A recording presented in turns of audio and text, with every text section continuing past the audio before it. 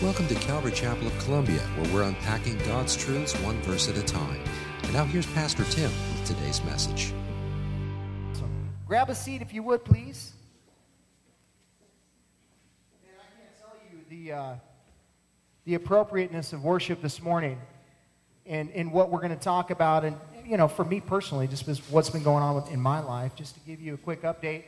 My dad's been in and out of the hospital the last couple weeks. He has congestive heart failure, and you know we're just waiting for the Lord to come get him. And it's you know been brutal. Some of you guys know that process. You understand what it's like. It's hard, but God has been so faithful to our family and to my dad as well. And we just want to thank you all so much for your prayers and just continued prayer, you know, for peace and comfort as the Lord continues to tarry. We don't understand, you know, the whole process, but we know that God is faithful. We know that He's at work, and, you know, I don't know what He's teaching my dad right now, but I know He's teaching him something. He's teaching me a lot. So I praise the Lord for that. But thank you so much for your prayers, and he is currently in the hospital still.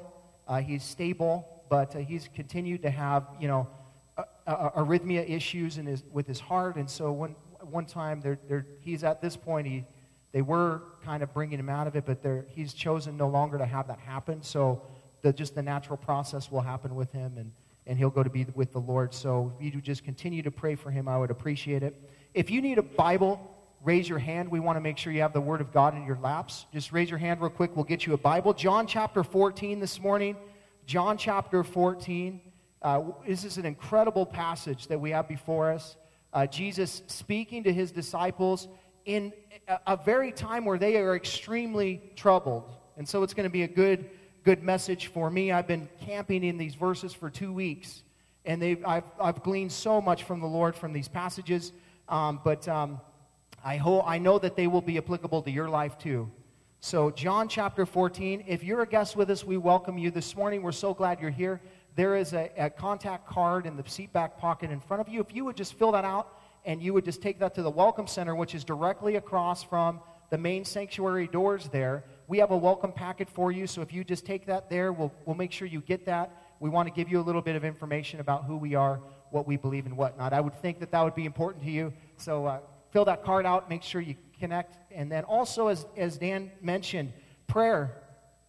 Prayer is so vital, and it's so important, and we're going to talk a little bit about it this morning, but prayer requests.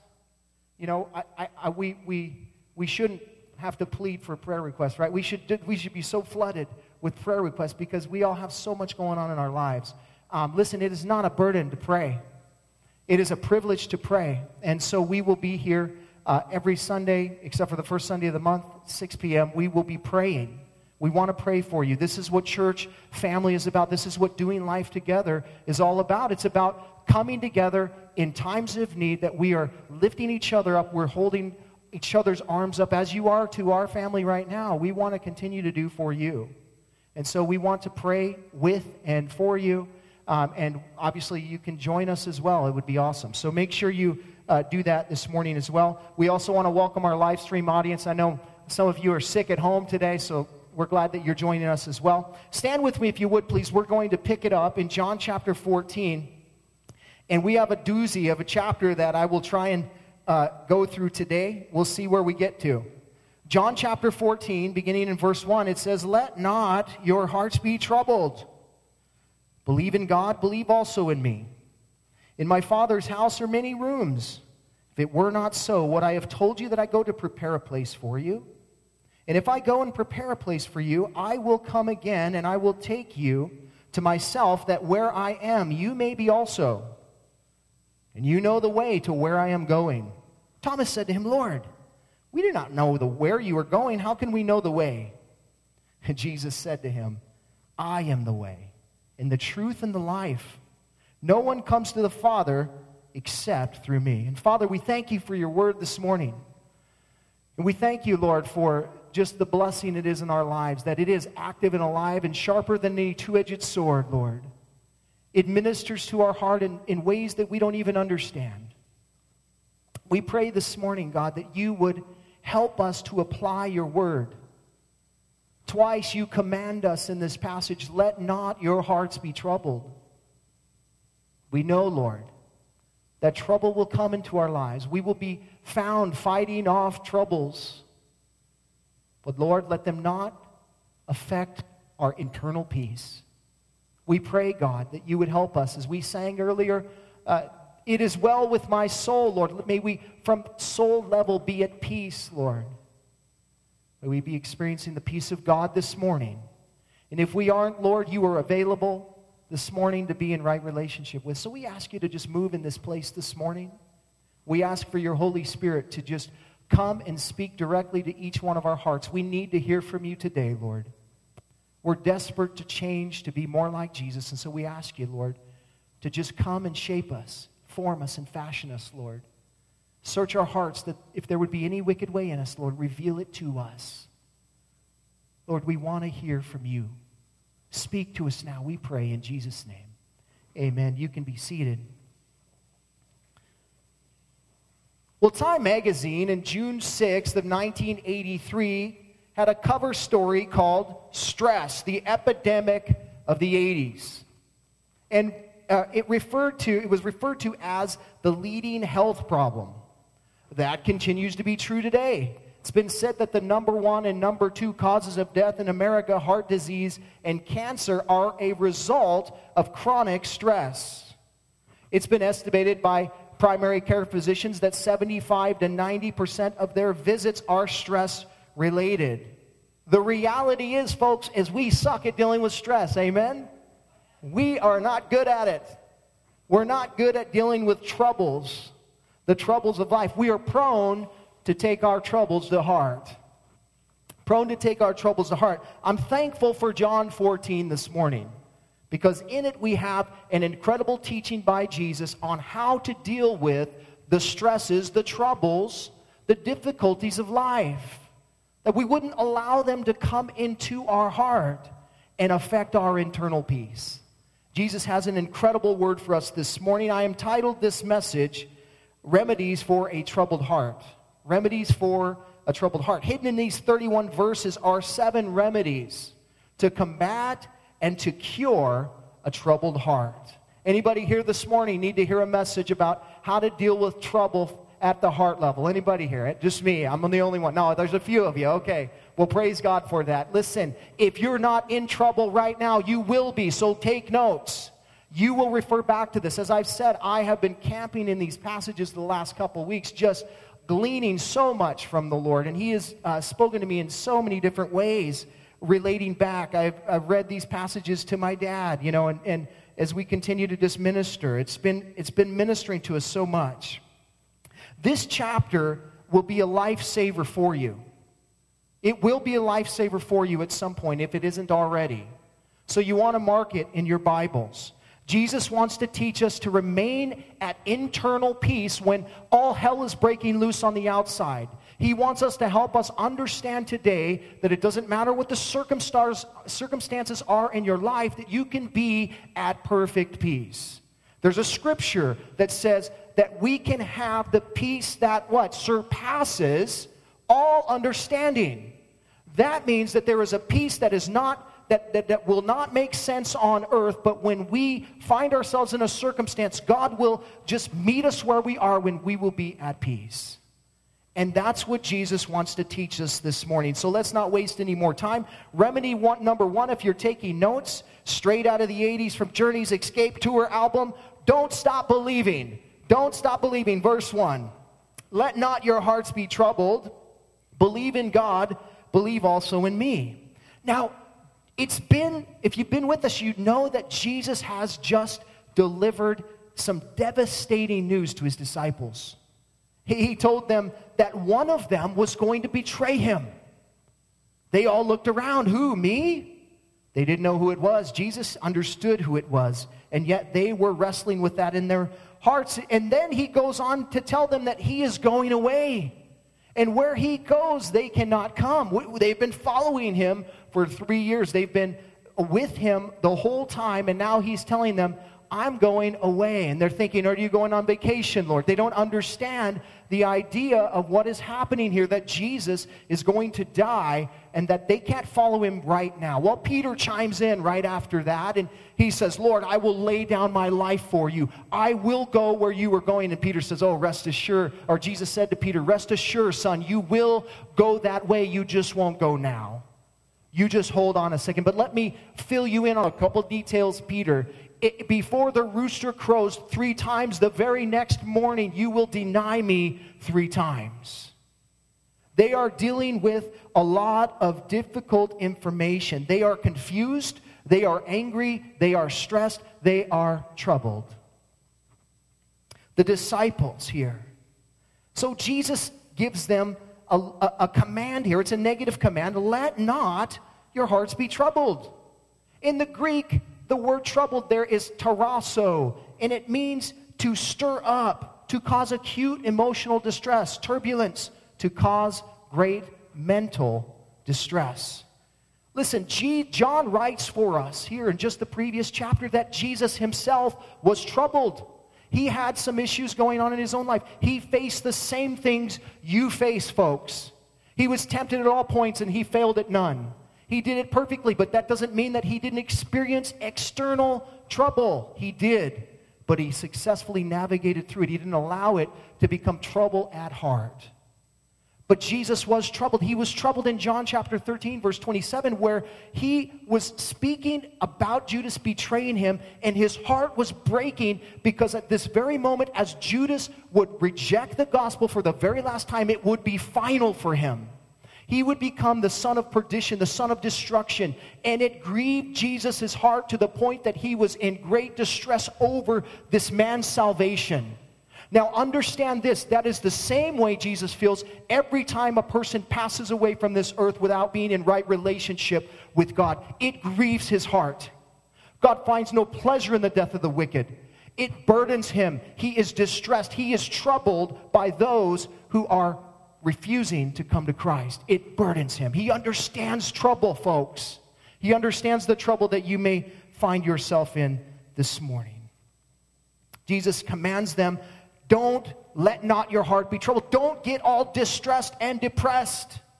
Don't let your circumstances stir your heart up to the point that you are not at perfect peace. Let not means that you have the ability, you have the power to not allow that to affect your internal peace. Amen? It's harder to do than what it says, but listen, it's simply faith.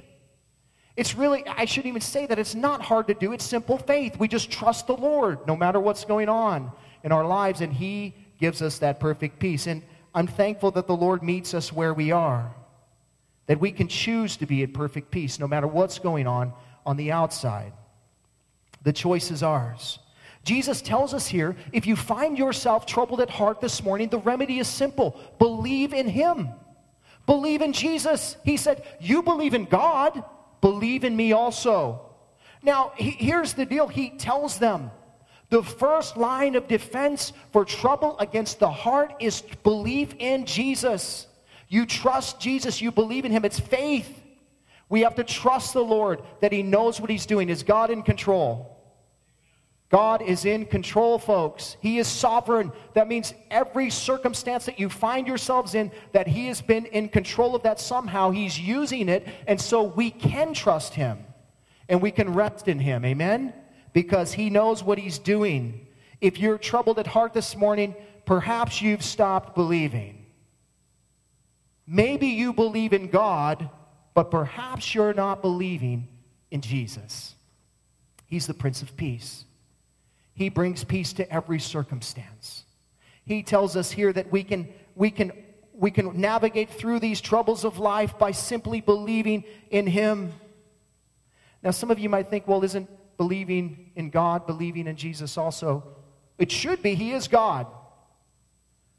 But that term God is so broad that it can mean anything to anybody. You can ask somebody, do you believe in God? And they're saying, yeah, but they're not the same God you believe in. That word can mean all kinds of things. Jesus says, let's get specific. Do you believe in me? Now, when you bring it to that level, conversations change. I was in the hospital talking to a nurse here yesterday, and I said, "Are you a Christian?" "Oh, I'm spiritual." That's not what I asked you. Are you a Christian? Are you a Christ follower? Because that is the only way to heaven. "Well, I'm spiritual." "Oh, so you believe in God." You see what I'm saying? Let's get specific. Do you believe in Jesus Christ? And if you believe in Him, do you trust Him? Listen to me, there is no other belief that will get you to heaven. You can believe in God all day long, but if you don't believe in Jesus, you cannot go to heaven. You have to place your faith in Him and Him alone. That's what the Bible tells us. You can't have salvation without believing in Jesus as you believe in God. Listen, if you don't want your heart to be troubled, don't stop believing in Jesus. You have to trust Him fully and in His words. For His words are words of assurance and hope. Listen to what He says here in verse 2. "In my Father's house are many rooms.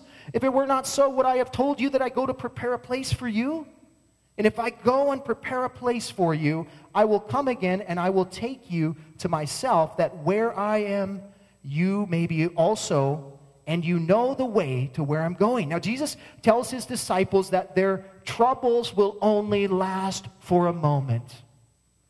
Listen to me. It doesn't matter what you find yourself going through today. It is temporary. I don't understand why people take permanent solutions to temporary problems. Why people commit suicide is beyond me. I don't understand it. Maybe some mental issue, whatever. I think maybe a way of escape for a temporary problem. It's temporary. Your problems are temporary. Your troubles they're not going to be going on forever and ever, friend. They will come to an end one day. This too shall pass. We love to say that in certain circumstances, but in our troubles, listen, your troubles will pass one day. Jesus is promising that here. He tells us that we will one day go to heaven to be with Him. Now, heaven is a real place. Jesus says it right here. He's speaking about heaven. He's telling us that heaven is a real place, and He is promising to come get us one day and to take us there. It is not some fantasy, pie-in-the-sky idea. It is the Word of God, Jesus' words to you and I, assurance and hope. And He wants you to understand that this morning. That's why you have to believe in Him. He is going to come and get us. And when He does, whether that be through the natural process of death or through the rapture, the reality is this: there will be no more tears, no more sorrow, no more death, no more crying, no more pain. Amen. And we long for that day. Maranatha, right? Come, Lord Jesus, come. We long for that day. And check this out. You and I will never again have to contend with our flesh ever again. You will never have to fight the battle of wanting to do the desiring to do the wrong thing and having to fight to do the right thing. That battle will be put to rest. You will no longer have to fight that battle because Jesus says that He will give us a new dwelling place. What do I mean? Well, He says here that there are many rooms in His Father's house. Now, your version of the Bible, it may King James, or I'm not sure what version you have, says that there are many mansions. However, the best translation for this word that is translated rooms or mansions is dwelling place. There is a dwelling place. Well, what is He talking about? I don't know if you have thought much about this and allowed your mind to wander as it relates to this dwelling place in heaven. Perhaps you have, but Jesus is there right now, and He's managing the greatest development project to ever happen in the face of the earth, where He is there preparing a place for you and I. But what will that place be? Oh, it's going to be a mansion. It's going to be this incredible, beautiful colonial with gigantic double porch thing. It's going to be incredible. They're going to double-decker porch, 10 bedrooms, 6.5 bath, guest room for the mother-in-laws, next to the pool. There's going to be 20 luscious acres of prime heavenly soil with streams of dark chocolate for some of you. Willy Wonka land, Oompa Loompas working the land for you. It is going to be, let your mind wander. Because the Bible says, no eye has seen, no ear has heard, no mind has fathomed the things that God has created for those who love Him. He is there preparing something great for us. But let me bring some perspective to what exactly Jesus is talking about here. It's not a physical mansion that he's speaking about. I don't believe that at all. I believe that what he is speaking about is a heavenly dwelling, which is our new bodies, which is the heavenly bodies that we will one day put on. He's not speaking physically, but he's speaking spiritually about our heavenly dwelling here as our new bodies are mansions. Listen, compared to the tents that you're living in now. You live in a tent. 2 Corinthians 5, verse 1 says this. I'm reading the New Living Translation. I think it makes it clearer. For we know that when this earthly tent we live in is taken down, that is, when we die and leave this earthly body, we will have a house in heaven, an eternal body made for us by God himself and not by human hands. We grow weary in our present bodies, and we long to put on our heavenly bodies like new clothing, for we will put on heavenly bodies. We will not be spirits without bodies. While we live in these earthly bodies, we groan and sigh. But it's not that we want to die and get rid of these bodies that clothe us. Rather, we want to put on our new bodies so that these dying bodies will be swallowed up by life. The analogy is perfect. We're on a gigantic camping trip right now. And the tent that you're in, you're wearing. And one day, the tent will be taken down, you will die, it will be packed away into a box and put in the ground. You will never, ever inhabit that tent again. You will inhabit this mansion that God has made for you, that Jesus went away to prepare for you. You will inhabit this incredible body that is going to be so fabulous that it's not going to be you're bald today, ripped abs and all this stuff, kind of thing. And not necessarily even that. It's going to be so different than what we have. We get a picture of what it's like because Jesus, when he was resurrected, he walked through walls, but yet he still ate. And so this body is going to be unbelievable. It's a mansion compared to the tent that we live in now. And Jesus is at this very moment there, preparing it for you. You see, he had to go. He had to go to heaven in order for you to put off the flesh, to be clothed in Christ. He had to die, he had to raise again from the dead, and then he had to ascend to the Father in order for you to inhabit this mansion, this new heavenly body. That's what he's speaking about here. He's not speaking of a physical room or a mansion, but our new heavenly body. Sorry to disappoint you. But I promise when you are clothed in it, it won't be a disappointment at all. You'll be thankful that it wasn't a simple physical mansion, but it is this resilient, incredible new body that he has given you. Jesus says, hey, Christian, if you're troubled at heart today, don't stop believing. He's coming back soon, and when he does, he will give you a new heavenly dwelling that's going to blow your mind. Secondly, if you're taking notes, if you're going to battle heart trouble, you must rest in the way, the truth, and the life. Look at verse 5. Thomas said to him, Lord, we do not know where you're going. How do we know the way? Jesus said to him, I am the way, the truth, and the life. No one comes to the Father except through me. Now, Jesus just told them in verse 4, and you know the way to where I am going. And Thomas chimes in here. He's like, what you talking about, Willis? I know you love my 80s references today because you're all laughing. But anyways, it's the way my mind works. So, Jesus says to him, listen, that was not funny, was it? Jesus knew that Jesus knew that they didn't know the way. He understood that, but he asked them that they might. It was sort of a baiting question. You know the way. And they said, dude, we don't even know where you're going. How can we know the way? And so Thomas, he takes the bait here and he asks the Lord, what do you mean, Lord? We don't know where you're going. How can we know the way? And Jesus is like, I'm glad you asked. Philip, you need to understand. I am the way. I am the way. I am the truth. I am the life. Now, this is the statement that Jesus makes here, this I am statement. There are 7 contained in the book of John. They are statements to declare the person and the nature of Jesus Christ, that he is not only the Son of God, but he is also God the Son.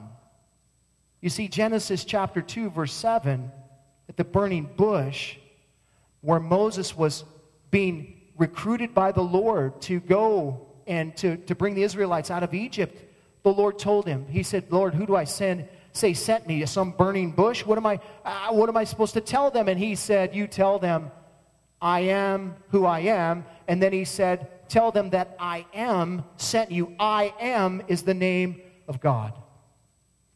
Jesus is saying, I am. It's so clear. I don't understand. I know it's hard to get, but I don't understand why people don't see that in the Scriptures. That Jesus Christ can be the Son of God and be God the Son at the very same time, because God can do anything. He can be two people at once if he wants. He can be three people at once. He is three people at once. He is the Father, the Son, and the Holy Spirit. And he can do that because he's God. Now, our finite minds don't totally comprehend that, but we what? We believe in Jesus. So we believe in his words. These are his words to you. I am the way, the truth, and the life. He's saying, Thomas, I am the way, singular. There is no other way to the Father except through the Son. Contrary to popular belief, all roads do not lead to heaven, folks. There is only one road that leads to heaven, and its name is Jesus Christ. He is the only way. There is no other way. And so people will say, well, you're so narrow-minded, I don't like it. No, I'm not narrow-minded. Jesus is. These are not my words, they're his words. I'm a follower of Christ. I don't make the rules up, I follow them. He said, I am the way. Therefore, there is no other way. And if you don't like that, take it up with him. Don't call me intolerant. I think you're being intolerant because I am simply living according to Scripture, according to what the Word of God says. He is the way.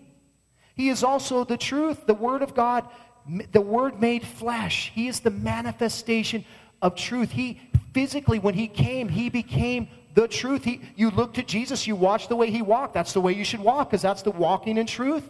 The things that he did, you should do those things, because those things will lead you into all truth. The things that he said, they were always true. He never lied. And if you go to Jesus and you ask him honestly, show me myself, he will be honest with you, and he will bring you the truth. He will show you. He will not lie to you, because he is the singular truth. There is no other truth outside of Jesus Christ. He is the truth, and he also is the life. There is no life outside of him. 1 John 5:11 through 12. And this is the testimony that God gave us eternal life, and this life is in his Son. Whoever has the Son has life. Whoever does not have the Son of God does not have life. You see how narrow that is? You see how specific that is? He is not only the way, he is not only the truth, but he is the life. Singular. There is no other life. In other words, what Jesus is telling his disciples is stop looking for another way.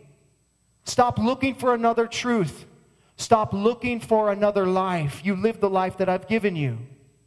I am the life. You need to rest in me, folks. We need to rest in the way, the truth, and the life. It will keep your hearts from being troubled. It's when we try and go outside of the will of God and the Word of God that we become troubled at heart, because we're trying to live contrary. Maybe you find yourself today and you're struggling and you don't understand it. I'm doing these things. I'm following through. I come to church. I do these things, and yet you are not fully in belief that Jesus is the only way. Well, there might be another way. There is no other way. Well, he is a truth. He is not a truth. He is the truth. Well, there are multiple roads that lead to life. No, there's one way, and his name is Jesus. If you want rest, if you want peace from your troubles, you rest in Jesus. Thirdly, we must also do the works of the Father. Look at verse 7. If you had known me, you would have known my Father also. From now on, you do know him and have seen him. Philip said to him, Lord, show us the Father, and it is enough for us. Jesus said to him, have I been with you so long, and you still do not know me, Philip? Whoever has seen me has seen the Father. How can you say, show us the Father? Do you not believe that I am in the Father, and the Father is in me? The words that I say to you, I do not speak on my own authority, but the Father who dwells in me does his works. Believe me that I am in the Father and the Father is in me, or else believe on account of the works themselves. Truly, truly, I say to you, whoever believes in me will also do the works that I do, and greater works than these will he do, because I am going to the Father. Jesus here in this set of passages now, he's moving from the idea that I am God to the idea that God is in me, and everything that I'm doing is a result of what the Father had put in me to do, because the Father and I are one. He's trying to show the oneness now by his works and his words. He's not simply asking you to have blind faith here. He's saying, look at what I've done. If you don't believe my words, look at my works. They'll, one way or another, they will lead you to the same conclusion, that I and the Father are one. You cannot deny it if you look at it. Jesus is the visible manifestation of the Father, Colossians 1:15. He is the image of the invisible God, the firstborn of all creation. The Father has revealed himself perfectly through the Son, Hebrews 1:13. He is the radiance of the glory of God and the exact imprint of his nature. And he upholds the universe by the word of his power. Listen, the apostles had heard the Father's voice at the baptism of Jesus, at the Mount of Transfiguration. This is my Son in whom I'm well pleased. But they had yet to see the Father. And so here we find Philip, and he says, Jesus, just show us the Father and it will be enough. In other words, do you see what he's saying? We're not sure. We're a little skeptical about this, Jesus. Why don't you show us and then we'll believe? No. Faith is believing in things not seen, not necessarily believing in things that you have seen. He's saying you have faith. If you've seen me, you've seen the Father. That's what he says to him. You got to have faith in me right now. I just told you have to believe in God and in me. You have to trust me now, that the Father and I are one. And he goes on here, and he's telling Philip, have I been here so long, Philip, and you still don't know me? I wonder if Jesus is saying that to you today. How long have we walked together? How long have you been feasting on my word, and yet you know me not?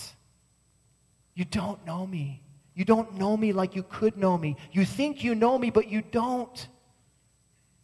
And the fact that you worry and you distrust me in certain areas shows that you don't know me that well. Because those that know me know that they can trust me with their life, because it's in my hand, and I will not let you go. Maybe Jesus is saying that to you this morning. All you have to do is simply respond by faith.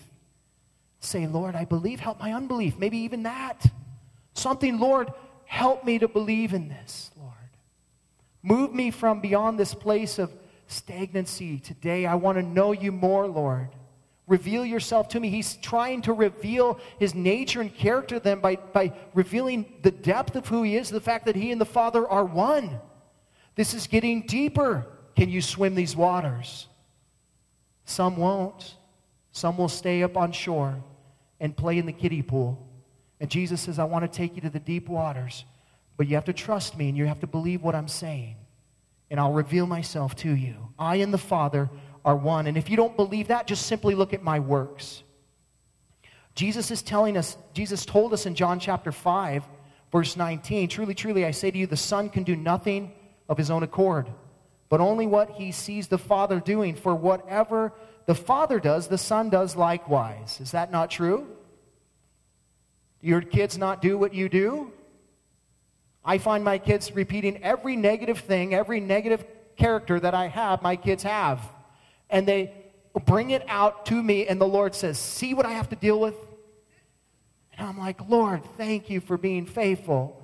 Now get over here. Now, I'm going to show you, and the Lord's saying, Tim, that's you. It is true. Jesus is saying, every perfect thing I've done because I've seen my Father do it. He's following his Father. In verse 36 of John 5, he goes on and he says, for the works that the Father has given me to accomplish, the very works that I am doing bear witness about me that the Father has sent me. You see, the miraculous works of Jesus were not to create faith. They were to authenticate who he was and who sent him.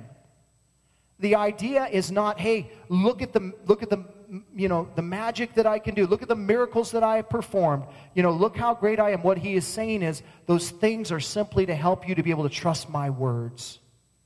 So you can't trust my words right now. Just look at my works, and maybe that will bring you to that place where you can trust me. Maybe you understand what that's like. You waffle in your faith as it relates to some of the things in the Bible, but you cannot deny the work of the Father in your life. The things that he's done, the things that he's rescued you from, how he's brought you relief in times of sorrow and pain, how he has delivered you from sins that you've been in bondage to, how he has done these things for you. You can't deny his works. And what Jesus is saying is, don't take my word for it, look at my works. That's kind of what James said about Christians, right? Faith without works is dead. Faith without works is dead. This is not some works-based salvation thing. What he is saying is if you're a Christian, you will naturally do the works of the Father. You will naturally follow in the footsteps. You will become like the Father in the way that you manifest yourself in the world. He will be working through you, and he will do things. Ephesians 2:10, you're his workmanship created in Christ Jesus for what? For good works. Created you for good works, and he's given you those good works. Jesus said, the works that I did because the Father put them in me to do. And if you want to be released from troubles in your life, I found that as I serve the Lord and I do the work that he's given me to do, I'm so encouraged that I can't be discouraged. I watch God walk and be faithful in my life as I do the works that he's put in my life to do, and I am so built up in faith in what he's done that I can't be distressed about what's going on in my life. Anybody with me on that? It is amazing to do the works of the Father in your life. It encourages you so much. And, frankly, let's be honest here, God doesn't need you. He doesn't need me. He could do these works by speaking words. He spoke this world into existence. He doesn't need us, but part of the journey here on earth is the Lord working through your life, partly for you, so that you understand that he's there, that he's real, that he's tangible, that he's at work, and you have faith in him. And as he works through you, you are encouraged, and you can say, I can do all things through Christ. If God didn't do anything in your life, how could you say that? I can do all things through Christ who strengthens me, although I've never seen him do anything. Well, no, he's done things. And that's why you can say that. God is not some sterile, benevolent dictator in heaven that is just, saying, well, just do these things and I'll love you. No, he loves you, and so he puts his works in you. You see, the opposite, and we're not trying to reach God by our works. We're trying to reach him through relationship, and as we love him, he does works through us, and we're encouraged. What Jesus is telling them is look to the works. If you're a Christian, there will be works in your life. If there are no works in your life, then you're either one, not a Christian, or you're not walking in obedience to the Lord. You hear me? That is the reality. That's what Jesus is saying. You were created to work.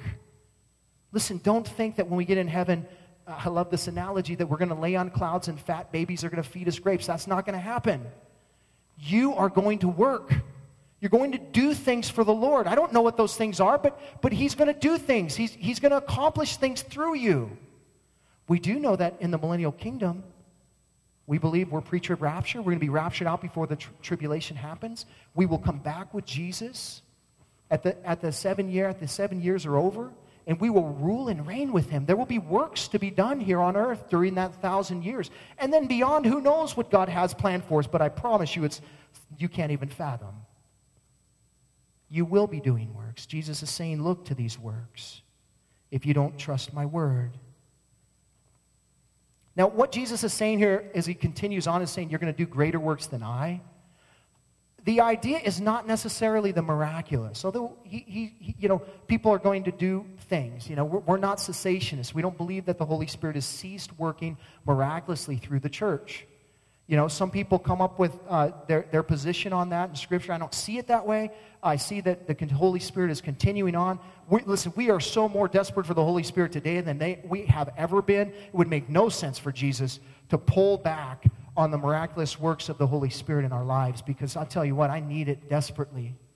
And so, we believe that the Holy Spirit is continuing to do the things, the miraculous things that Jesus had done back then. But also, I believe really what he's talking about is taking the gospel into the world. Now here's the thing. Jesus came to be the sacrifice. He came to be the Lamb of God, to take away the sins of the world. That was his role. And then he distributed to you and I the gospel of peace to take into the world. Your feet are beautiful, it says in the word, that those who come and bring the gospel of peace. You have a greater work than even Jesus did in the fact that you get to go into the world and tell people about the gospel, that God wants to be at peace with them because they're at war with him. You have the opportunity as a Christian to do incredible works that Jesus himself didn't do. Jesus took 12 guys and he discipled them, and then he told them, now you go and tell everybody else. Now you go. And they went, and here we are today, and we are still going. And we continue to go, because that's the command. That is the greater works he's speaking about, taking the gospel into the world. We are called to spread the good news. Are you spreading the gospel? It breaks my heart to read statistics that only, most Christians in this day and age share the gospel once a year. Once a year? Jesus died for the world. People are going to hell. We're sharing the gospel once a year? We probably need to step it up a little bit. Share the gospel a little bit more. Let God shine through you. You have a light in you. Why don't you open up a little bit and let it come out so that people can get saved through the message that you have? You have an incredible opportunity right here, right now. You'll never have this opportunity again to take the gospel, the fact that Jesus Christ came, he died, he rose again from the dead for sinners who don't deserve it. That his grace has been manifest through Jesus, that we get the opportunity to go tell somebody about it and change their eternal address. You get to tell them, listen, you don't have to go to hell.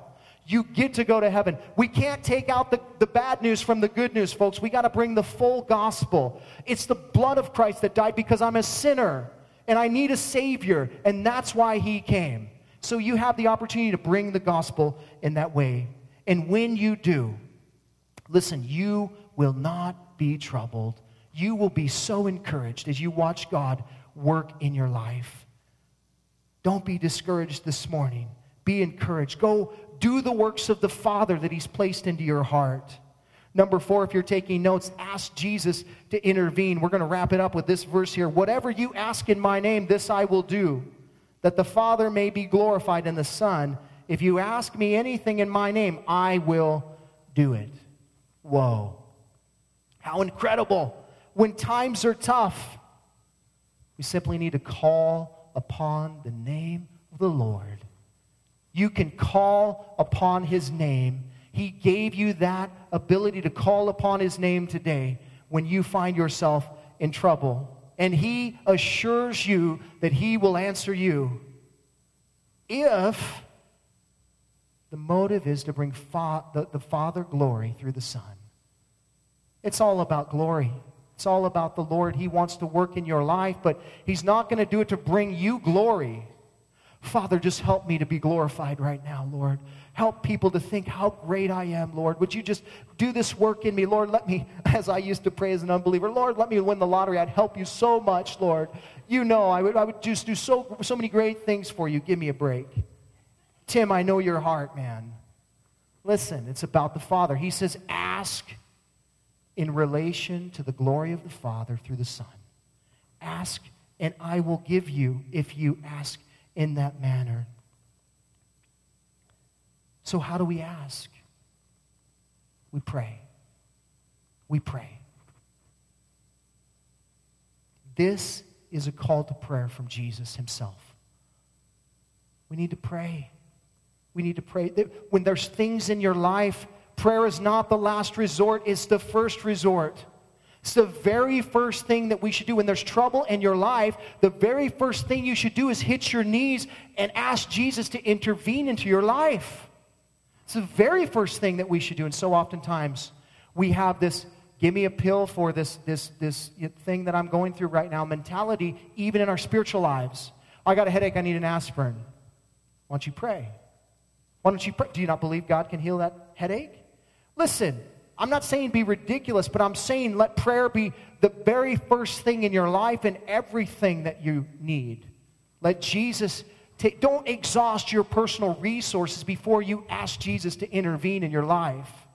You ask Him to intervene first because, listen, you're exhausted already before you even say a word. You got no resources, folks. But you have all the resources in the world through Jesus Christ. And He's saying, let me intervene. He's begging you to come to Him in prayer and ask, and He will give you.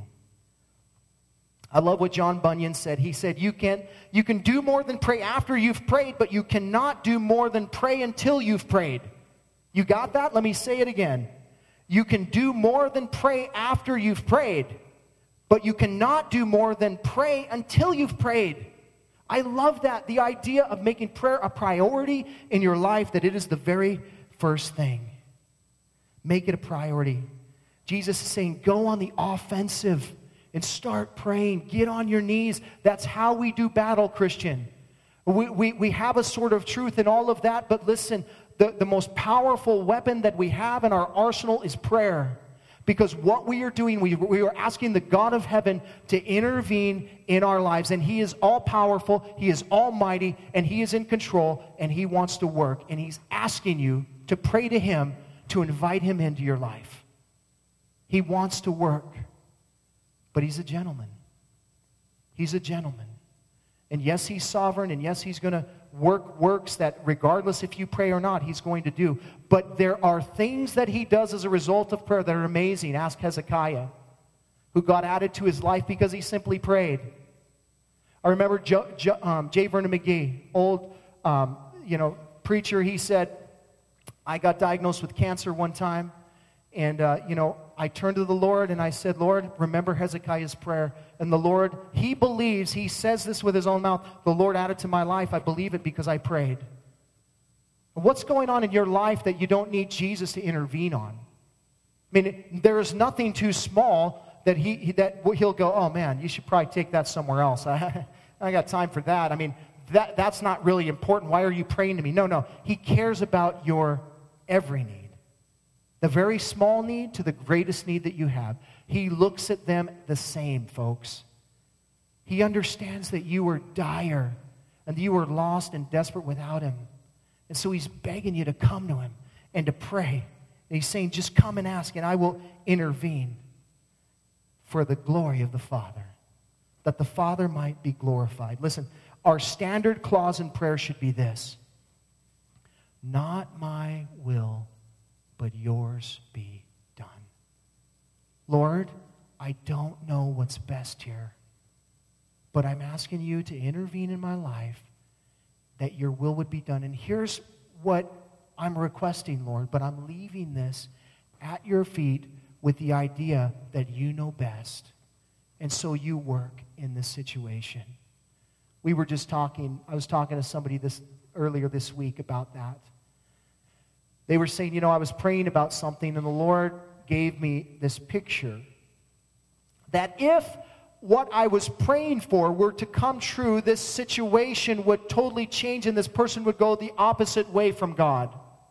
But because this circumstance is in their life right now, it's drawing them closer to the Lord. And so the Lord said, son, don't you see? If I were to take away this trouble right now, this person would walk the other way. We don't want that. Let your will be done, Lord. We don't pretend to understand everything, God. But we do know that you're a Father who loves us. And we're your children. And you want to work in our lives. How many of you had your little child come up, Mama, Daddy, can you give me a drink? I'm so thirsty. Would you give me a drink? You go, get out of here. I don't want to see. Right now I'm busy. I'm doing. No. Unless it's 2 a.m. That's another case. But you are not like the Father. He's perfect and He loves you. He wants to work in your life, and He's saying, will you come and pray to me? Will you come and let me intervene in your life?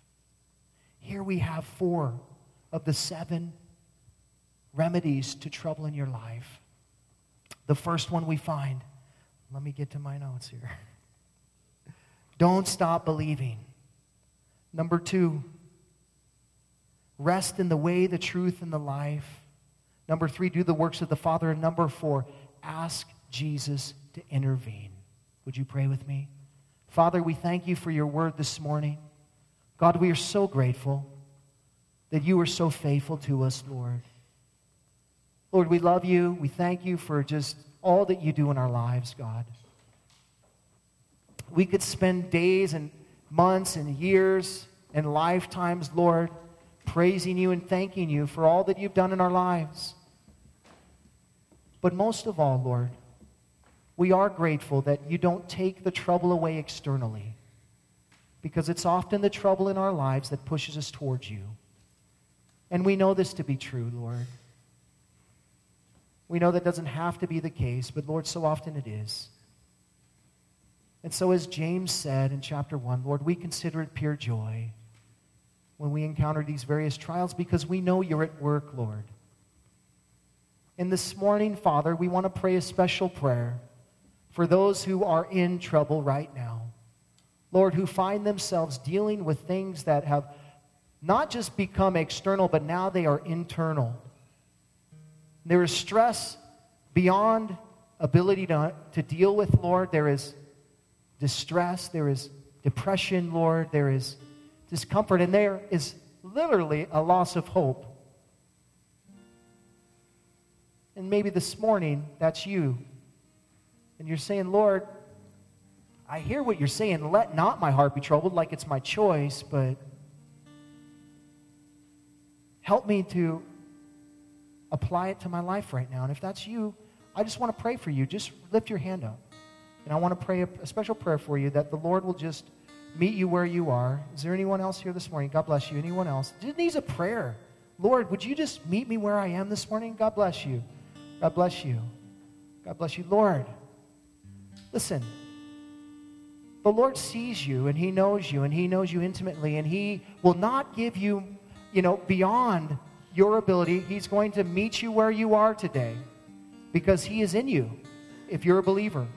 And he wants to come and bring you comfort. He wants to bring you peace. And so, Father, for those who have lifted their hands, Lord, we want to just pray for them, God, that you would just bring a special peace in their life, Lord, right now.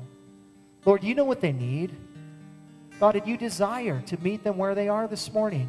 And so we just pray that your Spirit would flood their hearts, Lord, that you would baptize them afresh, that you would empower them beyond their own ability. Even, Lord, I pray that for my own life. I need help too, Lord, struggling with all these things. And so, Lord, we just ask you to just flood us, Lord, with your grace and peace this morning. And we thank you for meeting us where we are this morning in our circumstances, Lord. And Father, we ask that if there's anyone here this morning that doesn't have a right relationship with you, none of this applies until we are at peace with you, because we are at war. Your word tells us that we are at enmity with you. Our sin has separated us from you, Lord. And we know that you came to bring life, and that more abundantly, and you want to rescue those who are in that place of need of salvation this morning. And so if you're here this morning, you need Jesus Christ to become your Lord and Savior, to rescue you from your situation, from going to the pit of hell, Lord. He wants to bring you to heaven this morning. And if that's you, would you just lift your hand up? I want to just pray a prayer of salvation for you this morning. The Lord will not go into your heart unless you invite him in.